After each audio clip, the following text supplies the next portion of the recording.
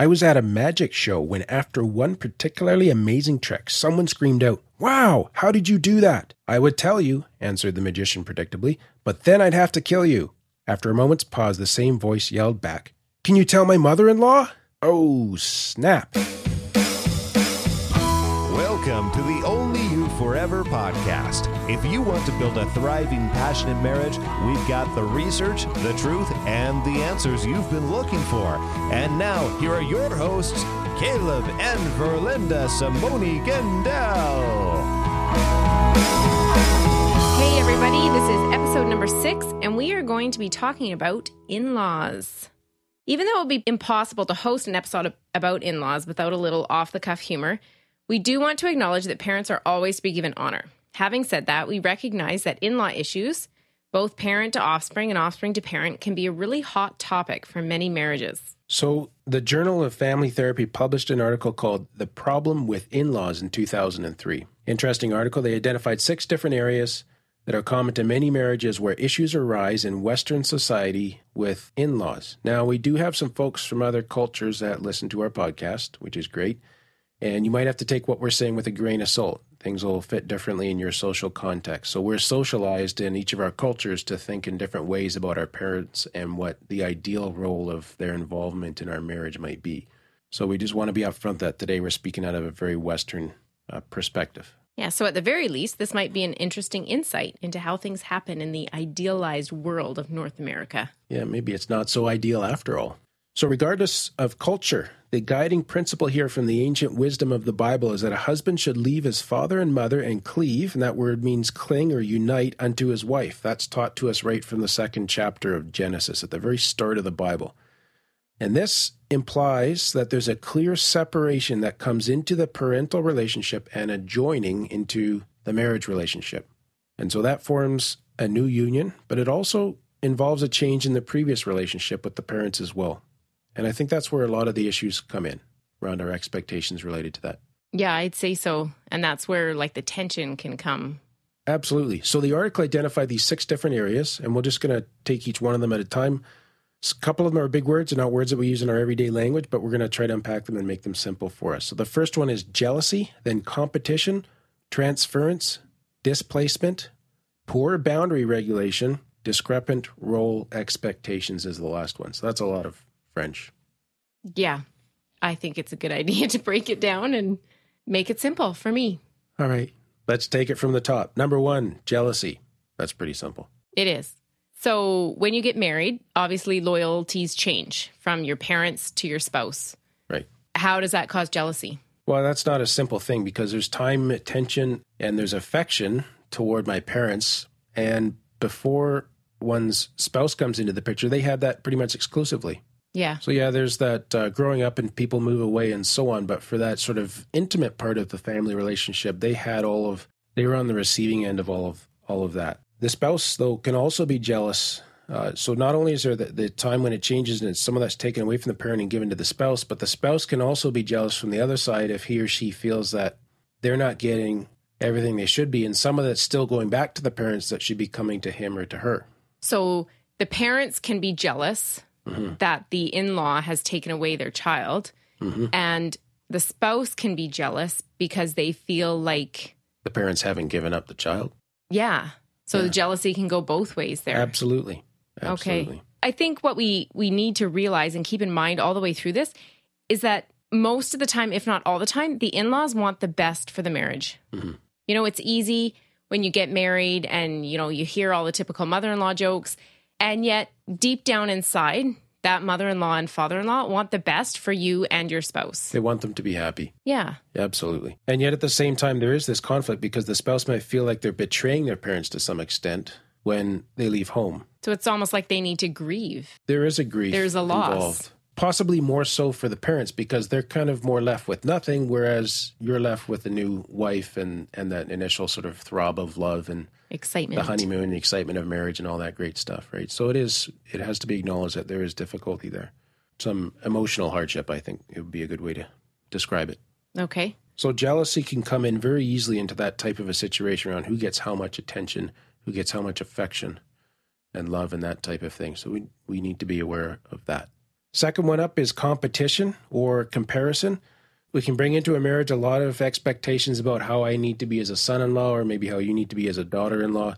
Or we can even compare ourselves with other in-laws on the sibling level as well. So, the new wife is comparing herself to the sister, or perhaps to the other daughter-in-law, or her brother-in-law's wife. Am I got that right there? Yeah. So that comparison trap is very easy to fall into, and there could be expectations that arise from that. And even in there, again, sort of tied to that jealous thing, you can feel like you need to compete for time. So how much time of my spouse's do I get versus how much should still be going to his family of origin? Yeah. And I think just, like there's the mummy comparisons out there, and there's the, house comparison and everything comparison. That's really easy to fall into even with the family. Yeah. Like what you were saying about the sister-in-law or the son-in-law or brother-in-law or whatever you want to call them. Yeah. So what if I, as a son-in-law, wonder if I can provide you with as good a home as your father provided you with? Right. Right. But that's unfair because I'm at the start of my career when I get married, and he is well into his career and he's established financially. And yet you could easily feel like you're taking her, from this beautiful big house with a pool in the backyard to a little apartment, and, there's no proper parking, and it's not even as safe as you'd like it to be. And you can really dwell on that and allow that to become an issue for thinking about comparison or not being able to compete. Right. So what could help here? Like, how can we create a safe or a peaceful environment where we're not doing that? We want to diffuse that competition somewhat. Yes. Yeah. Yeah. Well, one of the things is really managing our boundaries. So thinking about putting the spouse first and the parent second. So that is the natural order of marriage. But practically, what does that look like? Like, I can tell my husband, oh yeah, you're first in my life. But if, I'm talking to my mom every night instead of talking to my husband, that's not showing that he's first. Mm-hmm. So what's a good boundary, or what can this look like practically? Mm-hmm. So I think that the person who's feeling left out needs to be able to voice those concerns, the husband or wife, and tell them how they're experiencing that. And then together they can talk about ways where you can still feel connected to your mom or your dad and talk to them as you need to, but it's not taking away from time that I was looking forward to us having together. Right. So often we come at these things sort of an either or. Can we look for a both and, which says, maybe you get home an hour early from work. Can you call your folks then, so that when we're home together, because we have such a short evening for whatever reason, our jobs are so long or something like that, that we can actually spend some real quality time together and not be having to give parts of that away to the family all the time. Right. And I think it would be good too, like, say I was on the phone every night to my parents, you could start to get angry at my parents when it is really my issue. That's right. So what was our next big word? Transference. What is that? Okay. Transference is something that is an issue in my family, often something that's missing, that I look to your family to provide. So, as an example, let's say that my family was never very good at nurturing. Okay. And this may not even hardly be a recognized need, but it's there in my subconscious. It's a deep desire, right? And then when I marry you, I'm looking to your parents to be very, very nurturing people, because I have that unmet need from my own family. And let's say, for example, that your parents were very formal, sort of, and had this huge belief about absolutely keeping the in-laws at a distance just to give them their space or whatever. I could perceive that as very, very cold in response to my desire for nurturing. And then there could be this incredible resentment that I could build. Oh. So that's what that might look like. So in a negative sense, it could look like disappointment in my family. Disappointment that I have with my family is transferred to yours now, because you see how now I've made your parents the villains, even though it's something that I'm looking for from my family, or had been. And then positive transference means I overly idealize your new in-laws. So everything that mine weren't, yours are. So they're the hero in-laws in our relationship. Oh, okay. And then later on, as I get to know them a little better and they let me down a few times, we realize they're human too. And that's also an example of transference. So how do you manage that in a relationship? Just be very conscious of your own needs coming into this? Yeah, exactly. So being aware of what I'm bringing to the marriage, my expectations, And then looking to develop that secure emotional bond within the marriage. So if I did actually have a deficiency in nurturance, as an example, I'd be looking to you to meet that need or to help me with that. So it could be as simple as asking for a hug or hold me, or can we spend some time together? Can we cuddle? Whatever it might be, like that. Okay. Rather than looking to my parents to fulfill the role of your parents. Absolutely. So, and then I just want to wrap a container around that over, Linda, that says that this has to stay within a healthy framework here. So if you have a deep, deep unmet need, it may be unrealistic for you to even expect your spouse to meet that need. In fact, it very likely is unrealistic. Right. Yeah. And that's something that needs unpacked. You may need to go through a bit of a grief process, maybe some counseling, something like that, to try to get help with that. So I'm just talking about general healthy needs, right, that aren't major issues. But like a need like good cinnamon buns, you need to go to my mom for. That might just get your recipe, though. Right. All right. So that's transference. So it's something off from my family, often lacking, that I'm looking to my in-laws to provide. Gotcha. All good. Number 4 is displacement. So this is the one you referred to just when we were on 1 or 2 there, Verlinda. That looks like me getting upset with your parents because that's easier than being upset with you. Okay. So I'm going to get angry at them because if I get angry with you, that's going to be right in our relationship. That's going to be awkward. It's easier to get angry with your parents.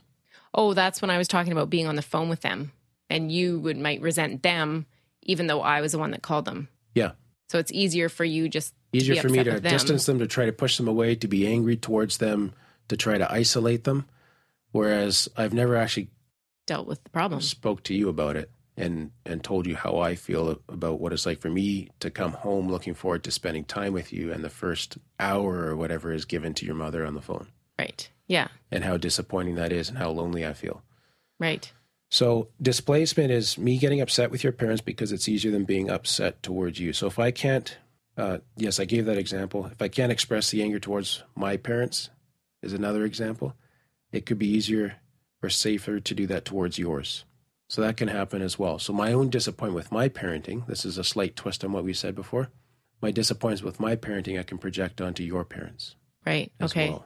And I think that can go with the parents-in-law too, right? It's a lot easier to be upset with the son or daughter-in-law than it is to get upset with your own flesh and blood. Your own child. Yeah. So is that displacement? Like it can go both ways too? It can indeed. Okay. Can indeed. So let me give you a complicated version of this, which makes sense when you think about it. If I feel your parents are too intrusive. Yeah. And let's just imagine for a moment that the reality of the situation is that they're not overly intrusive, but it's more about me being uncomfortable with them because they're these new people that are really, really friendly. Yeah. And they're all of a sudden very close to our relationship. But if I feel they're too intrusive and I just take on a victim role, and so I start to act in certain ways, they're going to see me as being more needy. Does that make sense? Because I have that victim piece playing now. Okay, yeah. Needy. And how are they going to respond? They're going to try to step in to be there more for us because obviously Caleb's a little needy. We need to try to compensate and help these people out. And then we've got a vicious cycle going. Absolutely. Becomes self-fulfilling, all because I was unable to originally identify my own uncomfortable feelings. So maybe this whole in-law issue is just our own inability to look inside and deal with how we're feeling. Right. So it's easier to blame somebody else. Absolutely. And I think the irony of this and why it's so, this is such a reality and there's so many in-law jokes out there is because you start into marriage quite young. That's when you're least emotionally mature. Generally, people don't go from emotionally mature to immature. It's a growth through life, right? Yeah. So at the point where I have the least amount of emotional intelligence and skills, I'm getting married and having to deal with this complicated new relationship that brings another family into my life. Yeah. Yeah. That's tricky. Yeah, for sure. Indeed. I think the takeaway there is to really be aware of and try to stop in those moments when we're upset or acting in certain ways to ask ourselves, okay, what is my stuff here? What can I own, honestly and genuinely? Rather than just blame everything on the other And then party. How do I need to deal with that instead of dumping it on them or projecting it on them or transferring it on them, whatever the case might be. Right. So that might be some pretty painful and honest. Yeah. I was going to say communication, but that's just within yourself. But then obviously you need to talk to your spouse about that too. Indeed. And if you are talking to your spouse about that, I think that's wonderful because that's how you mature. Because you're able to identify and start unpacking your insides together. What a great way to bond. Right. To really get to know grow. each other and grow together and start to understand how and why we do the things that we do. That's when marriage really sort of becomes that tool to make us holier and refine our characters. Yeah. That's a superb way of approaching it. So that's a great note to finish this session up on. We have 2 more points to cover in episode 7 that will stand well on their own. Also, an absolutely superb question coming next week, especially for those of our listeners who are helping other marriages. Hopefully that'll make up for not having time for a Q&A section today. Remember that you can get the full show notes at onlyyouforever.com/6. We want to help build thriving, passionate marriages. So send us your marriage questions in to questions@onlyyouforever.com. Thank you for listening to the onlyyouforever.com podcast. Please help us reach and influence a wider audience by rating and reviewing our podcast at onlyyouforever.com/love. Thanks for listening, and we'll see you next week.